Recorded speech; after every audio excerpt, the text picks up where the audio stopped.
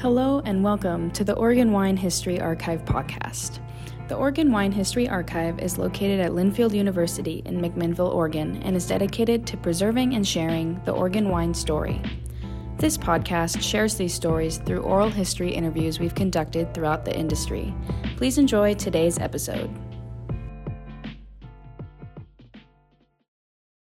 All right. My name is Rich Schmidt. We're here with Peter Adesman.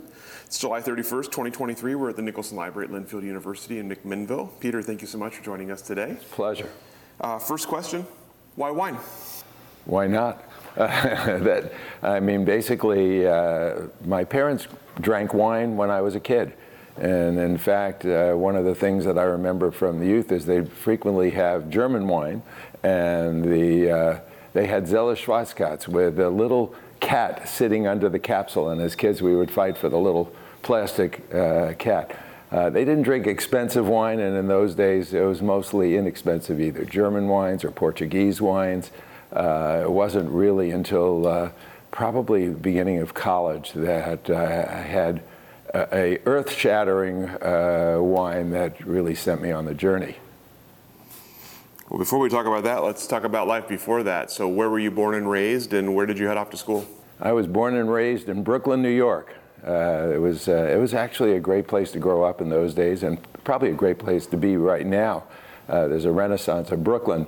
Then left to go to Northwestern, and from there went to the University of Illinois for medical school. And what brought me out to Oregon was going to do my internship, residency, and fellowship at Oregon Health Science University. So tell me about your college experience and about the wine part of it specifically. Well, I think everybody grows some wine experience in college, but it usually consists of things like Yago Sangria and Spinata and things that you really wouldn't consume right now. But actually, by senior year of medical school, I started buying wine and international wines at a liquor store in Chicago.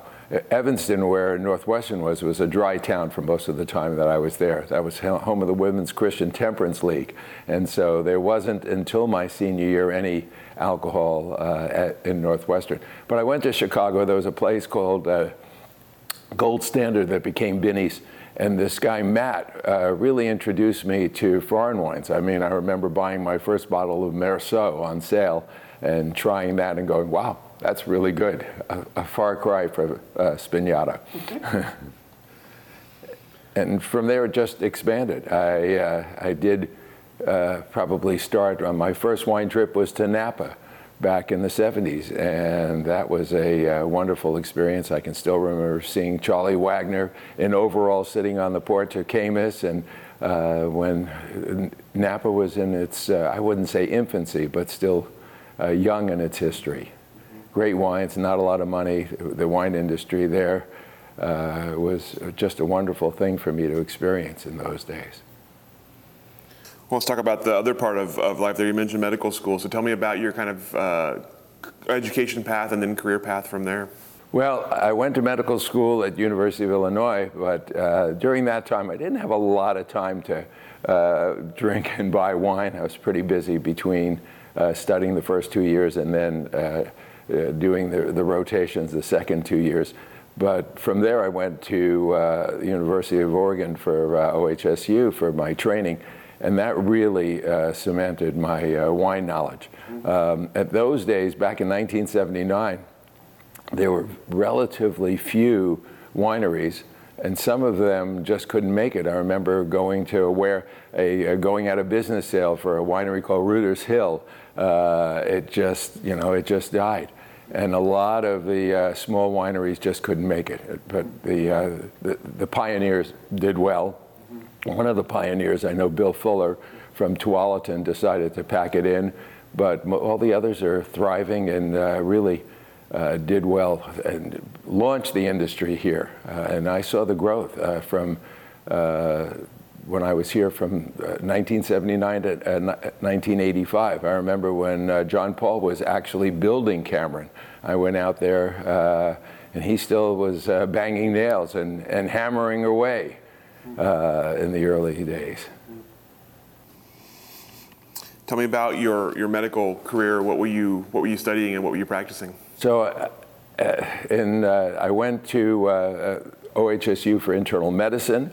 Internal medicine then led me into gastroenterology. And I don't know why, but I would say that more people are into food and wine and gastroenterology, maybe because we're dealing with guts and butts and that body function. But that was really great. And actually, as being part of OHSU, I turned the department onto wine. And we started buying wine collectively. In those days, you could actually buy wine in volume at a wholesaler. There weren't many that were doing that, but so I ended up buying wine for the department. They collectively, and we all explored wine. I think probably more than any other place, my wine knowledge grew from great wine buys, wine shop in Northeast Portland. In fact, I'll never forget the address, 1515 Northeast Portland. And Rachel Starr started that shop in the early 80s, and a bunch of wine geeks would show up there every Tuesday night for a tasting. And we tasted not just Oregon wines, but international wines. And I mean, I remember having my first bottle of Lafite Rothschild there, my first bottle of Chateau Beaucastel there, my first, we tasted the 88 Woodward Heritage Series there when it just was released. And I was so blown away by the quality of the wines coming out there. And we tasted Oregon wines too, but it was really learning about wine beyond Pinot Noir, Chardonnay, and I really grew my wine knowledge there. And then in 1985, I decided to leave Oregon and take a job in New York as a gastroenterologist. And I was on Long Island, and I went to a tasting there, and the tasting was, everybody bring a bottle of wine and we'll taste it. Well, that didn't work out so well. I brought actually a great bottle of 81 Beaucastel, and someone else brought a Margaux, but then we had things like bull's blood and stuff that just wasn't worth tasting. And I said, okay, I'm going to need to start up a tasting group. So in 1985, we started up a tasting group. To this day, still continues long after leaving New York. And we did, it was fantastic. Everybody learned a lot. People that were part of my wife's medical career. She's an internist, she was an academic physician, and she was at Stony Brook, and a lot of the Stony Brook people came, people from basically all over Long Island. And those Third Thursday tastings continued until I left, and then have continued since I left with one of the groups. As you were exploring the world of wine for this lens, what were the wines you found most attractive? What were the things you were most excited about? Well, I can tell you how I first got excited about wine. It was my uncle that Thanksgiving in the 70s opened up 2 bottles of Bordeaux. He opened up a 1970 Figeac and a 1970 Gloria. The Figeac was something I'd never tried anything like that before, and I said, okay, now my dad's got to step up the game here, and no more just inexpensive Portuguese wines that we're drinking. And they were good, but these were just mind-blowing wines, and that really started my crusade into fine wine. I know I'm old enough that I bought 82 Bordeaux on futures. And in those days, it wasn't that much money. I mean, you could buy Chateau Mouton for, $45, $50. And as well Lafite for not much more. So I bought a lot of 82 Bordeaux. And, you then went into Burgundy, and you continue your learning and experiences. But I still drink wine from all over. Bordeaux, Burgundy, Rhone region. A lot of my more recent wine education has come through wine trips. And I'm going to give Ewald Mosler credit for that. Back in 2004, we did he said, Peter, you need to come to Germany to the wine auctions. So we go to Germany, and it was just an amazing trip. I mean, I'd done trips to in Napa and Sonoma and other local wine regions. But I was fortunate enough to meet his family, his mom, his sister. His town is Zeltingen-Rocktisch. That town had their wine festival that weekend. I got to meet people like Wilhelm Haag from Fritz Haag, and in fact, he had a gout attack while I was there. So I told him that he needed to get some indomethacin, and I became his U.S. doctor in a sense. And he remembered me. I've been back. He subsequently died a few years ago, but he always remembered me as his U.S. doctor. And I've been back. So I had such a great experience that year that I told my friends in Medford, I said, you guys need to go to Germany. And so the next trip, a year later, we went back to Germany, did the wine auctions, went to Alsace, and that started our annual wine trip. So the first trip that we did as a group was in 2005, and Ewald was there for that one. And in fact, then took people from from Great Wine Buy. So after we left Germany, they were over there. And since then, we've gone every other year to Europe and every other year a domestic trip. And with the idea, with more often being here in the wine country, but we've been to Sonoma. We keep talking about going up to Walla Walla, then we start here and we never leave. We never leave the Portland area. So the domestic trips are generally here, but we've been to Alba several times, Burgundy several times, Bordeaux once, Tuscany, Piedmont, Southern Rhone. We've done actually all of Rhone. So really, I mean, if you have the ability to do that, you really get an intensified knowledge of that region and those wines. So really great experiences. My day job allows me to do that.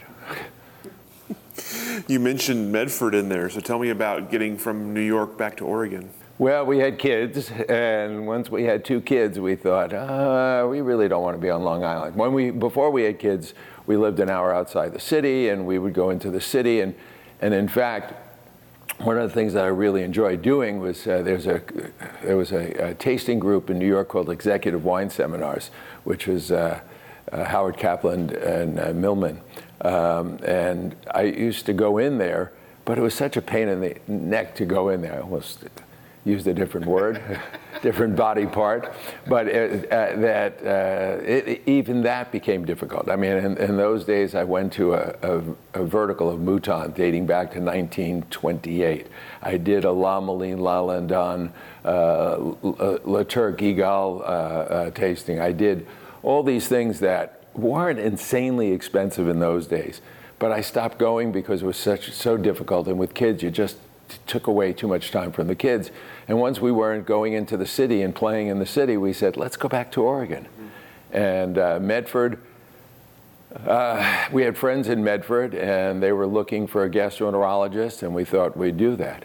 And in those days, I have to say, I didn't think Medford and the Rogue Valley would become a wine destination region. We had a couple of wineries, and they weren't bad, but they were, more mom and pop. We're going to get nobody with a lot of classical training, and not really producing the wines that are being produced today. So we moved there not with the idea of becoming a winemaker, just the idea that I can live 5 minutes from my office in the hospital and just a nice, easy life in a good place for the kids to grow up. And that's how we ended up there. What year did you move back? I moved back in 1991. And we actually bought a house on 0.7 acres, and I turned the front yard into a vineyard. We planted 139 vines. And I thought I should have stopped then, but I didn't. And after the beginning of the Great Recession, we said, okay, this is a toy vineyard. We need a real vineyard. So we looked for a property that, again, was convenient, easy, and I thought would produce good wine. A nice kind of hillside property, which is where we are today. So we bought that property in what year was it? 2008. And it took us about 3 or 4 years to get the land prepped, because when we bought it, they had a bumper crop of poison oak and blackberries. So we hired, just not where you want to go. So we got the biggest cat to come in there and rip it, and we pulled out all the roots, ripped everything, did a little spot spraying that we're not necessarily proud of, but had to do it. And now there's no poison oak. Blackberries continue because the birds plant the seeds. But we actually have a 9.6 acre vineyard on a 17-acre property. And people say, you're going to plant some more? And I said, no, I'm going to retire one day, and don't really need to invest more money into that. But I saw the potential for the Rogue Valley, long before we even bought the property. People were starting to make really great wine there. We have a small amount of Pinot being grown there. There are a couple of cool properties, but for the most part, our property is south-facing. We are pretty good hillside. I know it when I have to walk up the property. And it's planted to Syrah, Grenache, Malbec, and Tempranillo. And we just grafted over and now have Roussanne. But we also buy a lot of grapes. We buy Chardonnay from a cooler site. We couldn't grow Chardonnay. It just wouldn't work well. We grow Roussanne, which we're going to make our first varietal Roussanne this year. Last year, we didn't have quite enough Roussanne to do a monovarietal, so we made an MRV, Marsanne Roussanne Viognier. That turned out fantastic. Eric Weisinger, one of our winemakers, did that, incorporated our grapes. But this year we should have enough for a Roussanne, which is a great grape. Not everybody knows of it, but we won't have that much, and I think when people try it, they'll appreciate it. Tell me about finding the property and deciding that was the place you wanted to invest. Well, it just came about when one of my friends said, one of the hospital administrators who owned it was moving and had this property, and their house, my friend Mark, a cardiologist in the valley, has a beautiful view over the valley. And I said, I want a property with a view. We had a nice view in the old house, but it was limited. And I said, I want something with a view. And so we found this place. And even though it was, I know, a project and a lot of money to get it set for a vineyard, I knew the soil was good. I knew it didn't have boron. It has a nice slope. This way we wouldn't have to worry about rain at harvest. These days we don't have to worry about rain ever. But it was just a great place to be. And it's 6.5 minutes from my office with one stop sign. I mean, how much better does it get that you can actually live on 17 acres, have a 10-acre vineyard, and be 6.5 minutes to work with one stop sign, not even a traffic light? And I'm a city boy. I grew up in Brooklyn. I need restaurants. I need stuff. I drive through some of the wine country and the Applegate, and it's gorgeous, but that's a little bit too remote for me. I kind of need a city vineyard in a sense that has services and not have to drive much.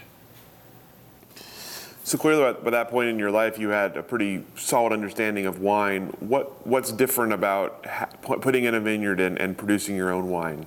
Well, I mean,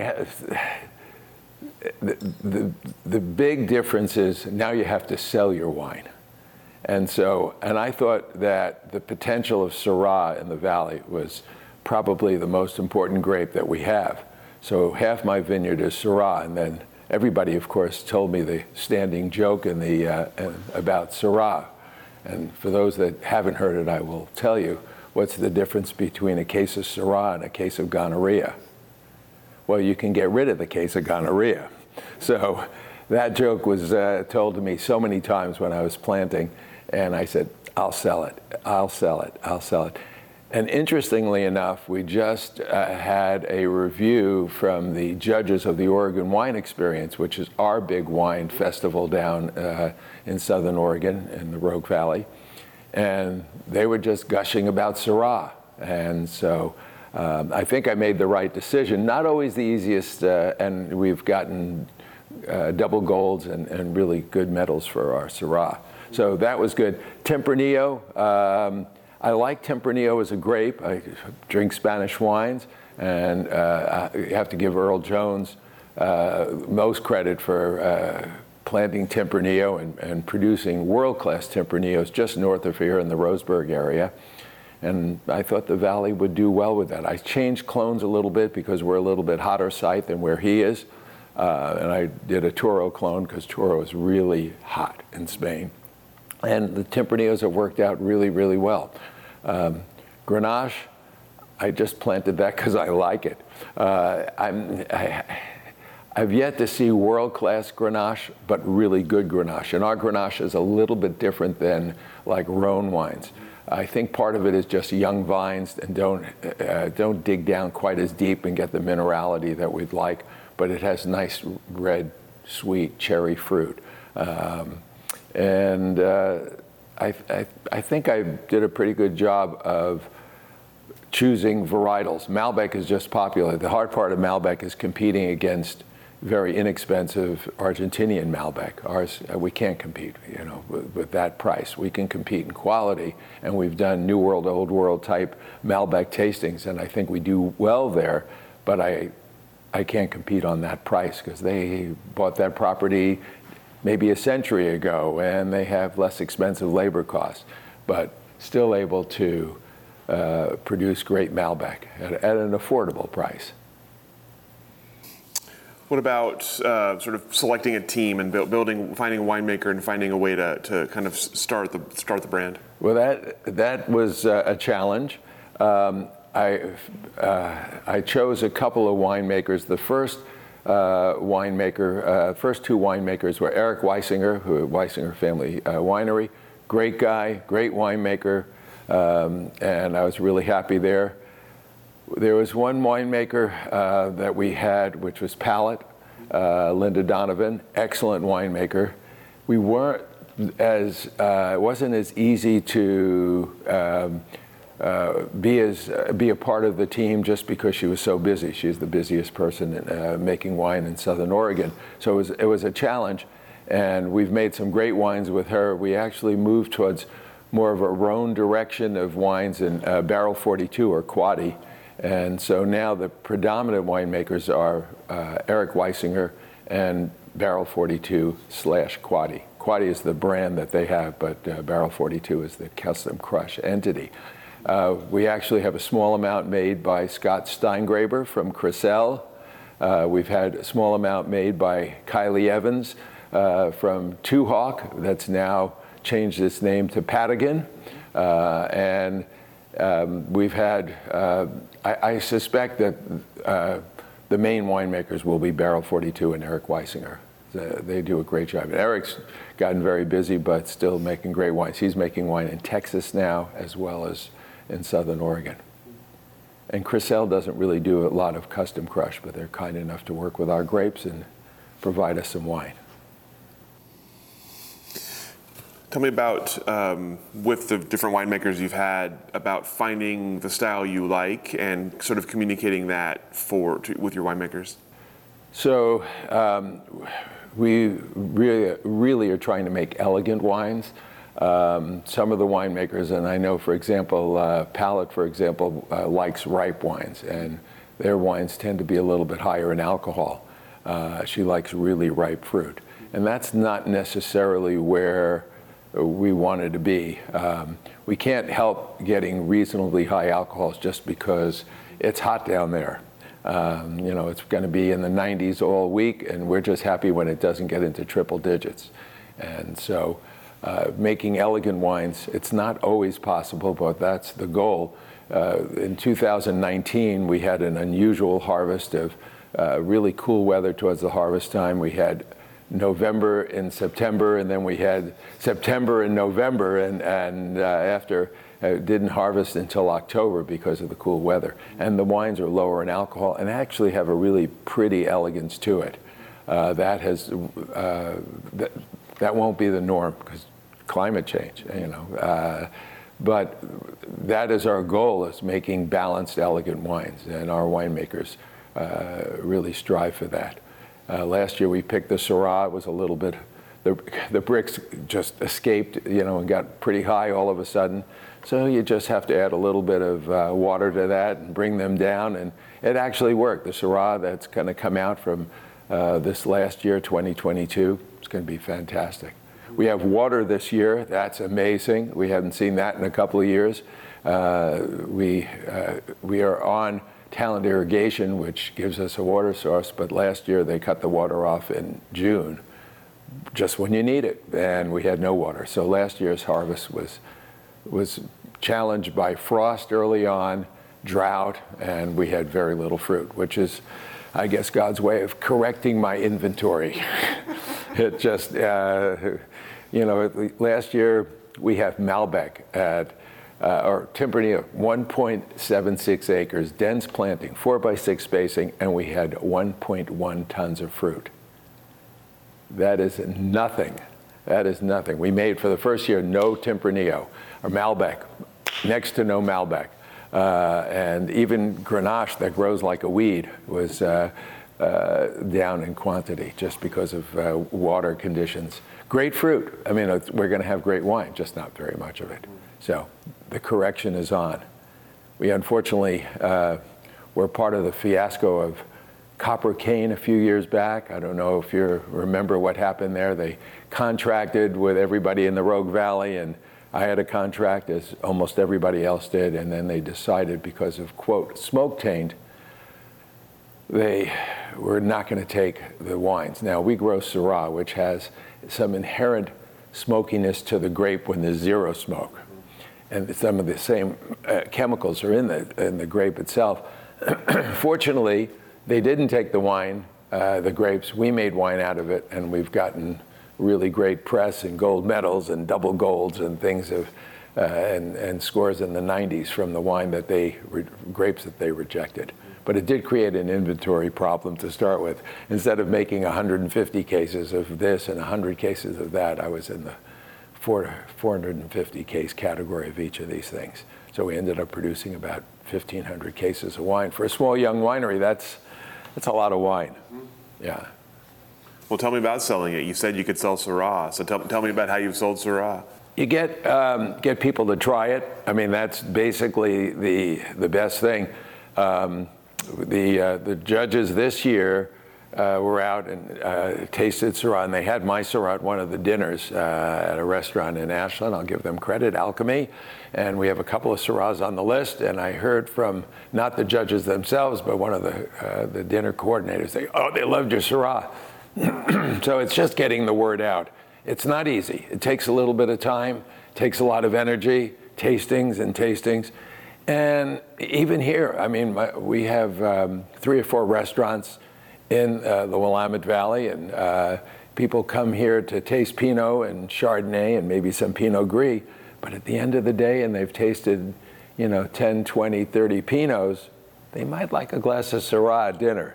And so we're at a handful of restaurants in town. And going back to the kind of my original wine experiences and wine trips, Ewald Mosler is our distributor up north. So he takes care of the Willamette Valley and the Portland area. And it's just getting people to taste the wine. I mean, it's great wine. And no one goes up to the bar at an event and says, "I'll have a glass of Syrah." It's either Cabernet or Chardonnay or maybe a Pinot. But if you can have it available by the glass, and that's really where it comes down to, getting glass pours. We've had a number of restaurants in the Willamette Valley and in Portland that have had our Syrah and glass pours. So that's really the exposure that we need. Been fortunate enough. Ewald's been great for us there. So you talked a little earlier about when you got to Medford, you didn't necessarily foresee it becoming the wine place it's become. So tell me about the evolution of the Rogue Valley as you've been there, and where it is now, where it kind of is now in its wine life. So the Rogue Valley is a pretty big valley with incredibly diverse climate. And you have Sam's Valley, which is very hot.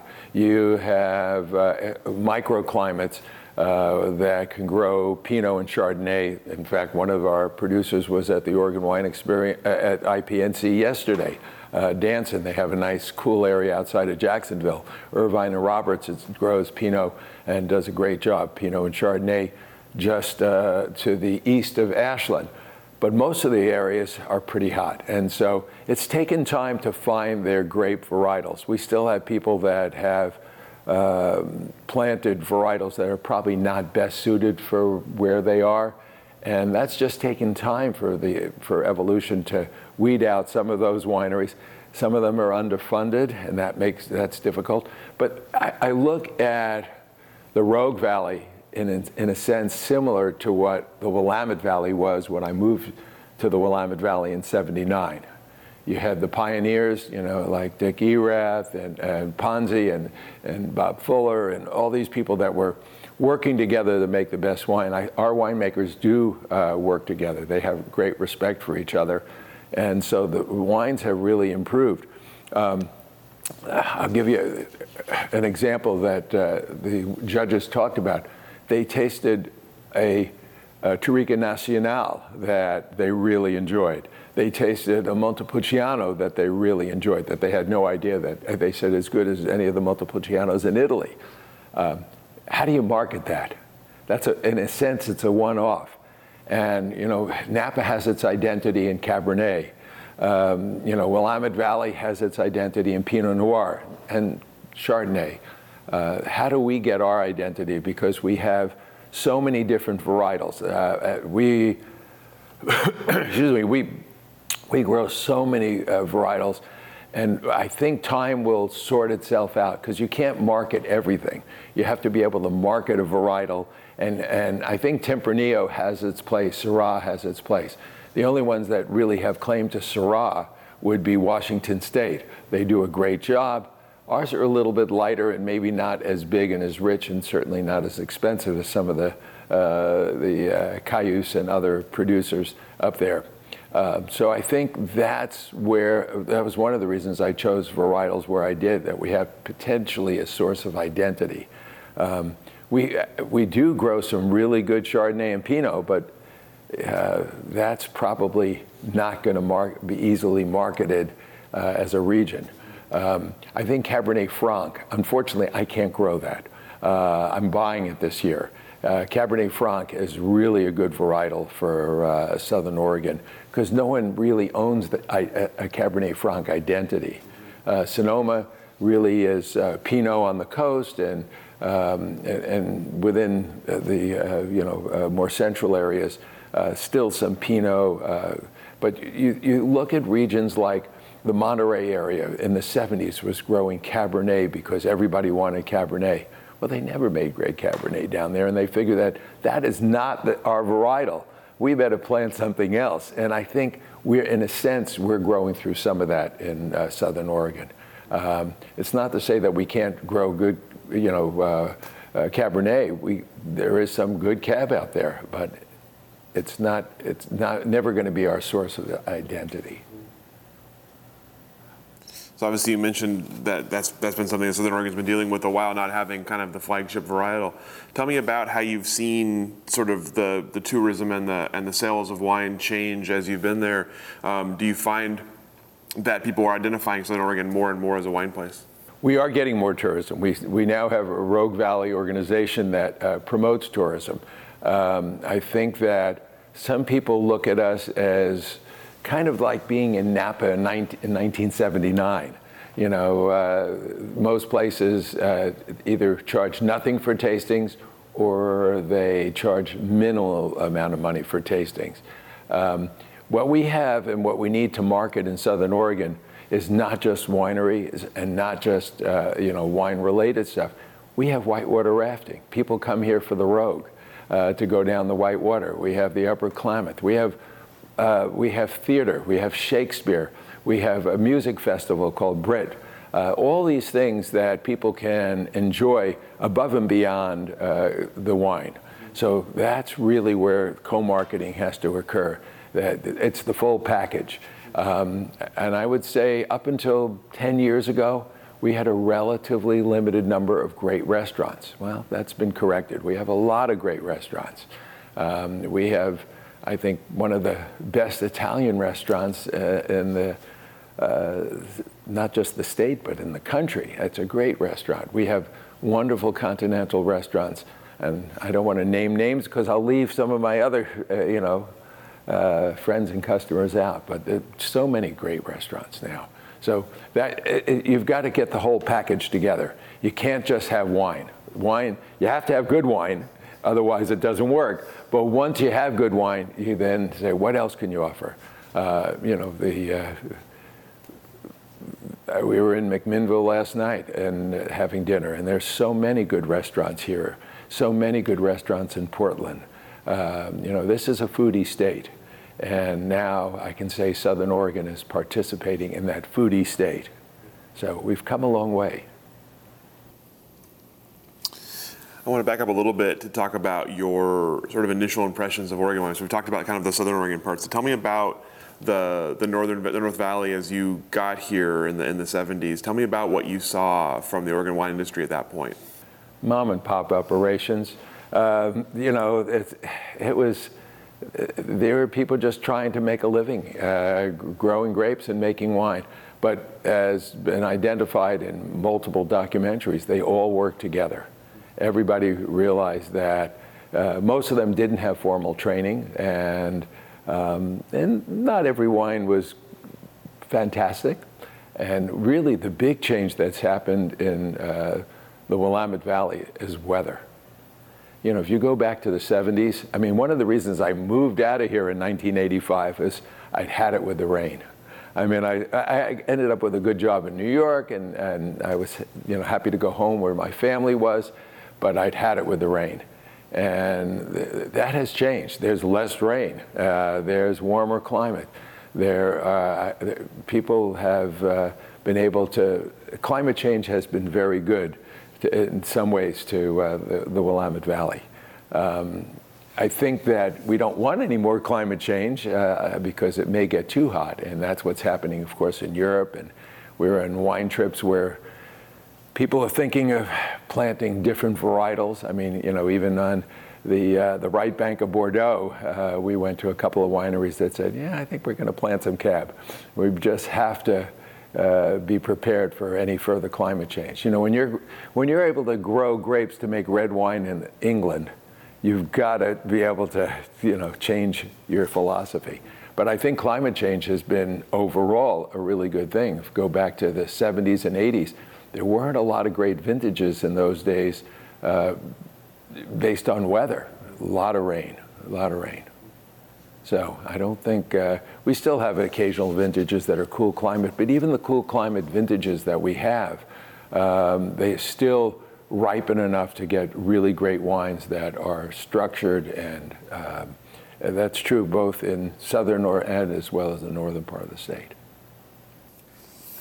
So how have you seen the industry grow then? Obviously, you've seen most of its growth. You've been aware of it for most of the time it's been around. So what are the biggest changes now in Oregon wine versus when you were introduced to it? So much better. I mean, and that has to do with so many factors. I mean, I'm sure, and I can't speak to this in the northern part of the state, but I'm sure clones have changed. People planting different clones, Dijon clone and this clone and that clone that necessarily weren't there. Wadensvale was big in the past. I think Wadensvale is a lot less popular now. So, I think adapting to the changes in environment and money. When you have big money, you can do a lot more, and you can, make better wine with big money. It doesn't mean you are going to make better wine, but you certainly have the ability to make cleaner wines, and you have a better facility.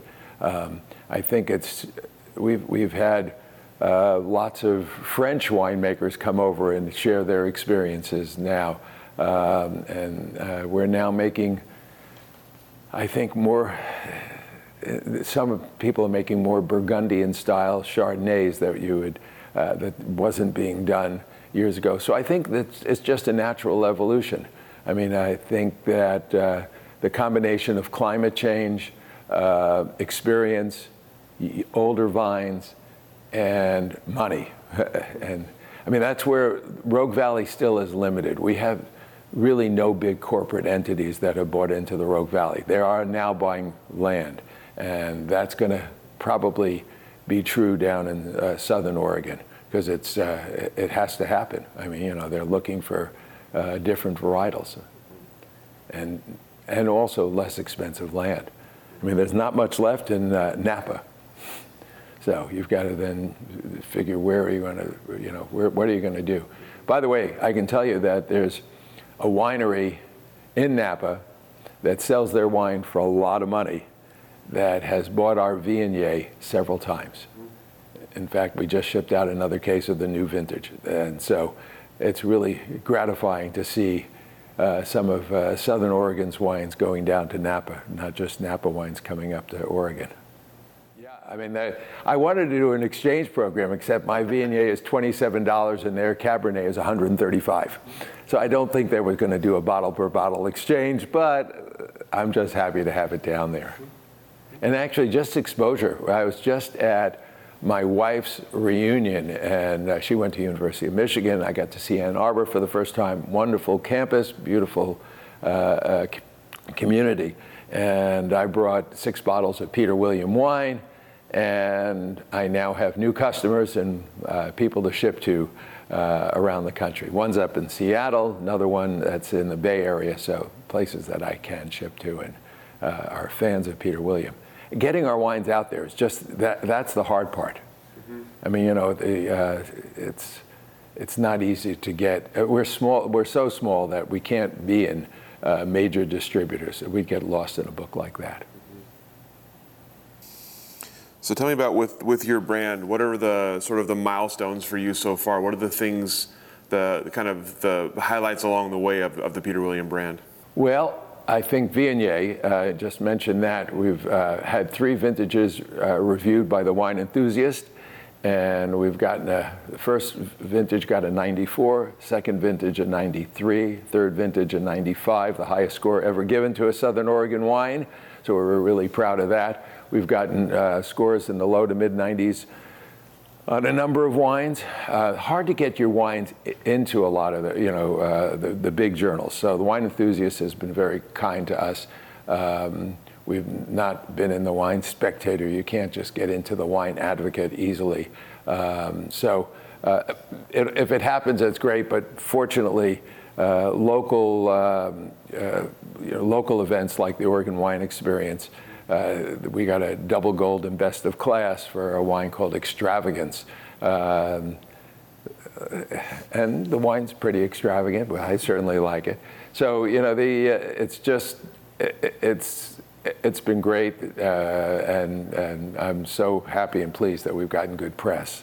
And I have to say, this is going to sound kind of weird, but I saw somebody I knew the other day and did a colonoscopy on them.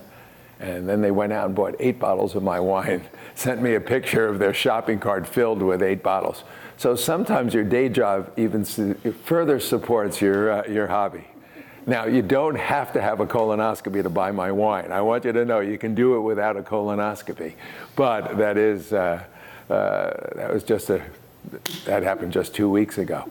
So, and you know, being in a small town, I can tell you, I'm going to divert for a second, but one of the attendings I had at OHSU said, I can't imagine you in a small town. When I moved back to Medford back in 1991, and I said, actually, I love it. I mean, you know everybody. It's grown a lot, but at the same time, I've been there now for 30 some odd years, and I know a lot of the community, and that helps too in providing a base.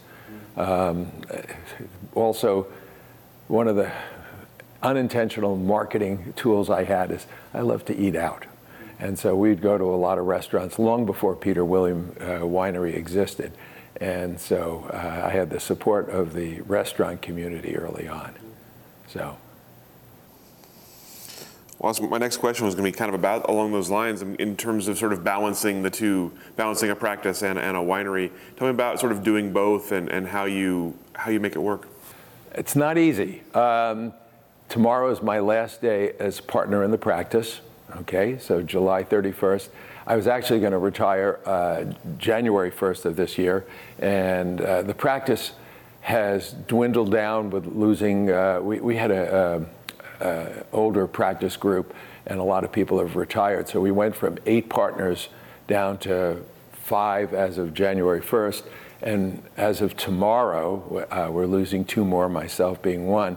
So we'll be down to 3, and so.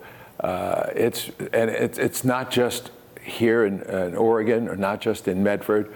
My brother is just retired from a cardiology group. His group is half the size. And so there's an inadequate number of healthcare providers, whether it be physicians, mid-levels, whether nurse practitioners and PAs, healthcare providers and nurses. It's just a crisis in healthcare right now. People come up to me all the time and say, can you find me a primary care physician? And I tell them, no, I wish I could. I actually called a friend to be my primary care physician, and it turns out he's a nephrologist, and I don't have really kidney problems. He said, you don't need me. I said, no, I need someone who's a good doctor. I said, and I really want you. And I'll throw some wine in there. I mean, here it is. I have full insurance and wine. So he took me on. But it's not easy. So as of Tuesday, I'll be working for the group, not as a partner, but as an employee in the group. And the reason in healthcare, what gets people to retire is being on call. You just can't do it forever. You can work pretty much forever, but being on call is not easy. And I just don't want to give up any more weekends of my life. I'm almost 70, and you don't know how many weekends you have. But I've been doing on-call since 1985, and a lot of weekends, and I think that's it. These days, I usually work until about 2 o'clock, and then start delivering wines. And basically, it's one other guy, Fred Gold, who is the director of marketing, and myself, and all the others are basically people that volunteer and help, and we're really lean and mean. In fact, we're up here with another couple that helps me in wine tastings, and they are basically friends, and one is my medical assistant as well. So it's a family, basically it's a family event, and we're able to get by. So when people say, what do you do? I said, I'm chief check writer and chief wine schlepper. I'm the wine schlepper. That's what I do. And so I'm out there until 5, 6 o'clock delivering wine. And my wife's been very patient. I think maybe it works out well because I am gone. Who knows, but she's been very good. And I still enjoy going to work. I enjoy going to work in the morning. I can't do nothing. I'm not good at that. I have to be busy. And so having 2 jobs, doesn't get better as long as I have the weekends to myself. So I'll travel more. That's what I'm looking forward to, is being able to just, travel more. And when you go to work and you don't have to work, it's a lot nicer than when you go to work and you have to go to work. So I have that going for me. So congratulations on your sort of retirement, I guess. Sort of, yeah. Not retirement tomorrow. Yeah. How are you, as you look ahead for sort of balance between the two things, does that mean you have sort of expectations for Peter William that are going to change, or is most going to stay the same? I think it's going to stay the same. I have more land that I can plant more grapes. And people say, definitely, you should plant more grapes. And in fact, one part of the property, because we own 17 acres, basically could be a really nice vineyard site. The guy who actually put in the vineyard, who's retired, now lives up in the Willamette Valley, he said, this is the best plot you have. But it's not visible from my house. It's off to the side. So, I don't think I'm going to do that. I just don't want more cash outflow. I'm happy with where we are. We're pretty much able to sell what we produce, with the exception of that bump from copper cane. And other than that, everything else is pretty much in balance. And I'm right now, what I've done to try to have direct to consumer is get some small lots. So this year we're going to be making a Semillon.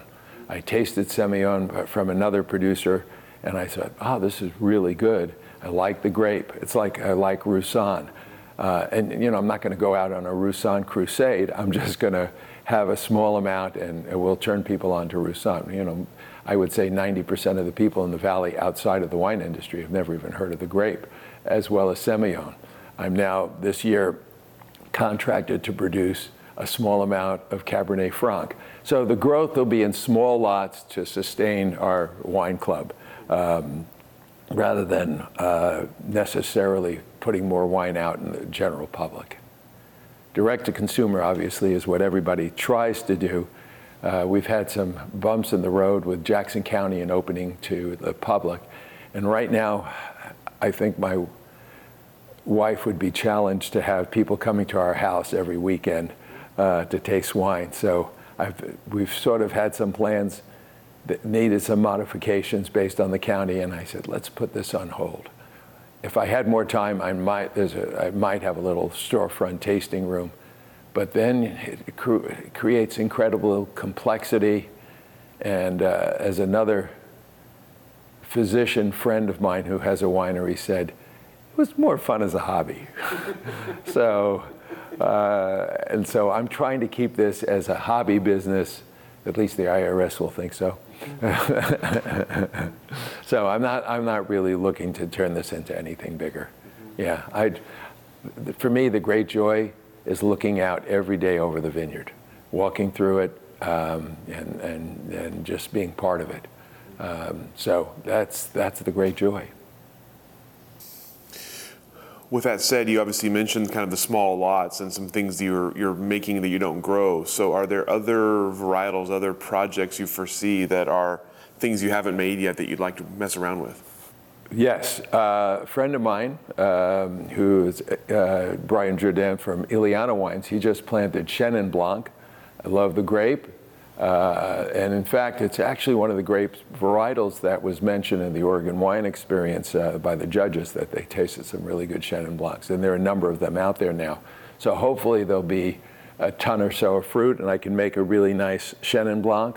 Again, you can't market every varietal, and we have the ability to grow so many. But it's kind of like we were in Piedmont, and obviously the grapes that are marketed are Nebbiolo and Barbera and Gavi and Arnase, but they actually grow some great Riesling, and there are other varietals. Is someone going to necessarily go out and look for Piedmont Riesling? No. And I don't know that anybody's necessarily going to go out and look for Rogue Valley Semillon, but I tasted it. One of the producers, a winery called Fences, made a really nice one, and Eric said, I have the ability to buy some nice Semillon fruit. So I said, good, let's, get me a barrel's worth and I'll be happy. So that's where I see the growth in Peter William, is just small lots, direct to consumer on those lots. We have a winemaker, Scott Steingraber, I mentioned. He makes basically a barrel of fruit for us on some shared grapes, and it's a club only. It has never seen the public. It may this next year because we made a little bit more, but not much. It'll probably just be in some restaurants rather than in wine shops. We've purposely not tried to get into any national chains. So we are in local chains like Market of Choice. We're in Medford Co-op, Ashland Food Co-op, things of that nature, Harry and David, but not in national chains. And I think that's one of the things that helps us in marketing our wine, is that we're not in Costco. It's tough. You can't compete with Costco. And so once you're there, it's a little hard to stay in wine shops and other retail venues. What else are you looking ahead to then? You mentioned more travel. Tell me about what you foresee the next years looking like. Well, I'd like to continue working part-time. We'll see if they need me. Right now, as I said, they've gone from 8 gastroenterologists to 3 partners. It's really hard to recruit, so I think they will need me to work part-time. We have 2 big trips this year. We are going down the Nile on that's not your typical cruise, but we're going to go down the Nile, and excited about that. That's in February. And then in July, we're going to be heading to South Africa. and Brian Jordan of Ileana Wines takes a trip every other year. He grew up there, so he knows not just the country, but the winemakers and people throughout the country. So that we're looking forward to that. A little more skiing. Robin and I still ski, and we bought our Icon passes this year, so we have to take advantage of that. I'm embarrassed to say that I've never been to Brookings, the coast where we are. I'm looking forward to just a little weekend trip there. I mean, we just unfortunately haven't had a lot of time, so when we have time, we just are head out. We have so many places to go. For me, I spend money on three things: food, wine, and travel. Nothing more. I don't need anything else. That fills up my life. So. And having a winery, you're just throwing money into it. Yeah, right. I mean, it's wine education. It's great. I mean, taking trips to Europe really has provided. Not just me. I mean, I know, for example, in one of the trips we went, Eric's been on a few of the trips, Eric Weisinger, and I think from that trip forward to Bordeaux, he's given up all American oak, with the exception of Tempranillo, which in Spain they use American oak. So we've kept that, but all the Malbec, we experimented with a barrel back in 2019 vintage. I told Eric, I want one new French oak barrel for me. And for the Malbec, because we take all the Malbec fruit, he gets half, I get half. So I said, I want to see and we tasted the barrels, barrel sampling, and I said, oh my God, this is just much better. The French oak just gives you a much sexier wine. And so we basically, from that day forward, have given up American oak for all the wines with the exception of Tempranillo. So wine, those trips, and you get an idea of which barrels, you're looking at, and people, talking to them as to what works best for them. So my knowledge is expanded by every wine trip. I'm sure it will be in South Africa. So looking forward to that. And what are you sort of seeing for you've talked about kind of how Oregon wine has grown, how the Medford area, specifically Rogue Valley, has grown. What do you see happening next in Oregon wine? Let's start locally. What do you see kind of happening in the Rogue Valley? Hopefully getting national recognition. There have been a few articles. Decanter did an article about the Rogue Valley, and that was great, and we got listed in there as one of the wineries and one of the wines. I think that it's getting more national recognition, getting people to stop chasing trophies. If I had to say, I mean, I did it in the past. It's not that I didn't buy, Grand Cru Burgundies and First Growth Bordeaux's. I did. They were a lot less expensive then when I did that. But I don't chase trophies anymore, and hopefully people recognize more that wine is a beverage that doesn't have to require a home equity line of credit to buy a bottle. That's really what it's come down to. And I think the Rogue Valley fits into that. Paso Robles is another place where they're making really good wine, and it's not insanely expensive. Not to say that you can't spend a lot of money, but I don't think there's a wine in the Rogue Valley that sells for more than $80. At least I don't think so. I think probably the most expensive is up there. So we haven't had and that's great. I mean, it sort of gets you back to that Napa 1979, 1980, 1982 when I was down there multiple times, and wines were affordable. So I'm hoping that's where the valley is, and there's expansion. I know there is starting to get some corporate interest, and that'll change things a little bit. And what happens is, as the original wine owners and winemakers get old, they frequently have to sell out and cash out, and you don't have kids that want to run the business, so you never know what's going to happen. But I think there'll be more money coming into the valley that will also change the complexion, but also maybe lift all the wines up. So I'm hoping that that's in some ways the case. And we'll just remain a small boutique winery, and as long as I can do it, and as long as it's still fun. wine people are fun. It's just nice to be part of wine people. Not to say that physicians aren't, but I can say wine people are more fun comparing the two jobs. You have a lot of years of expertise here, so I tend to believe you. Yeah, but of the people that are fun in medicine, gastroenterologists, they like to eat and drink, so that's okay. What about for Oregon wine sort of in general? You've seen, like I said, you've seen much of the evolution of it. Where is it going next? I think that the concern is climate change, and the concern is the certain areas like Dundee that are in the heart of the Willamette Valley and the warm sites may end up getting too warm if we don't see any change. The Van Duzer corridor, which has always been kind of that cooler Pinot corridor, that may become prime land, and some of the best, that those were questionable ripening. That is my concern for all regions. It's the climate change and what's going to happen over time. You can't predict the weather. You can't fully predict climate change, and I think that that's going to be a concern. There may be greater diversity, new clones, others that are less susceptible to the heat, but and I think that Rogue Valley, in its sense, is also trying to figure that out. I think people planted the wrong clones in the wrong place when they really didn't know. But I suspect 500 years ago, they may have had some Pinot in Bordeaux and said, oh, this isn't good.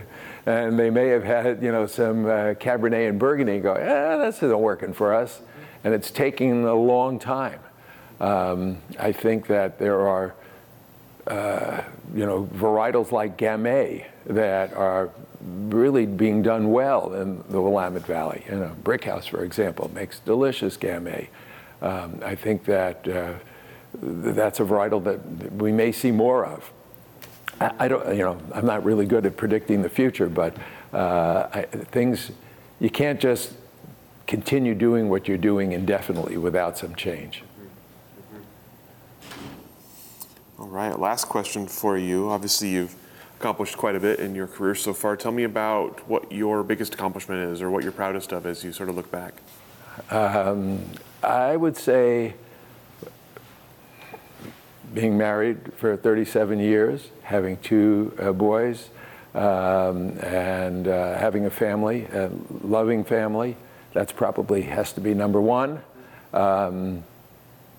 And I'm proud that my medical career really is, that's not, it's not something you can throw money at and do well. It's something that you have to just continue to work hard and continue to stay up. And I'm very proud of my medical professional career. And the wine, it's just icing on the cake. Fantastic. That's all the questions that I have for you. Is there anything I didn't ask that I should have? Anything we didn't? No, I think you now know my whole life. The good, the bad, the ugly, It's all there. And the IRS even came up on this, so don't worry. You're okay, that we have to cut out. Thank you so much for taking the time. Oh, my pleasure. It's been fun. Excellent. We appreciate it. Go ahead and let you off the hook. All right. Thank you for joining us for this edition of the Oregon Wine History Archive podcast. And thank you to all our supporters, partners, donors, and interviewees who have helped make our project a success. Be sure to check out our website at OregonWineHistoryArchive.org for more interviews, photographs, wine labels, and more. And stay tuned for more interviews as we tell the story of Oregon wine. The Oregon Wine History Archive podcast is brought to you from the Oregon Wine History Archive at Linfield University, with a very special thank you to all the Linfield Archive students who have contributed to these oral history interviews over the years.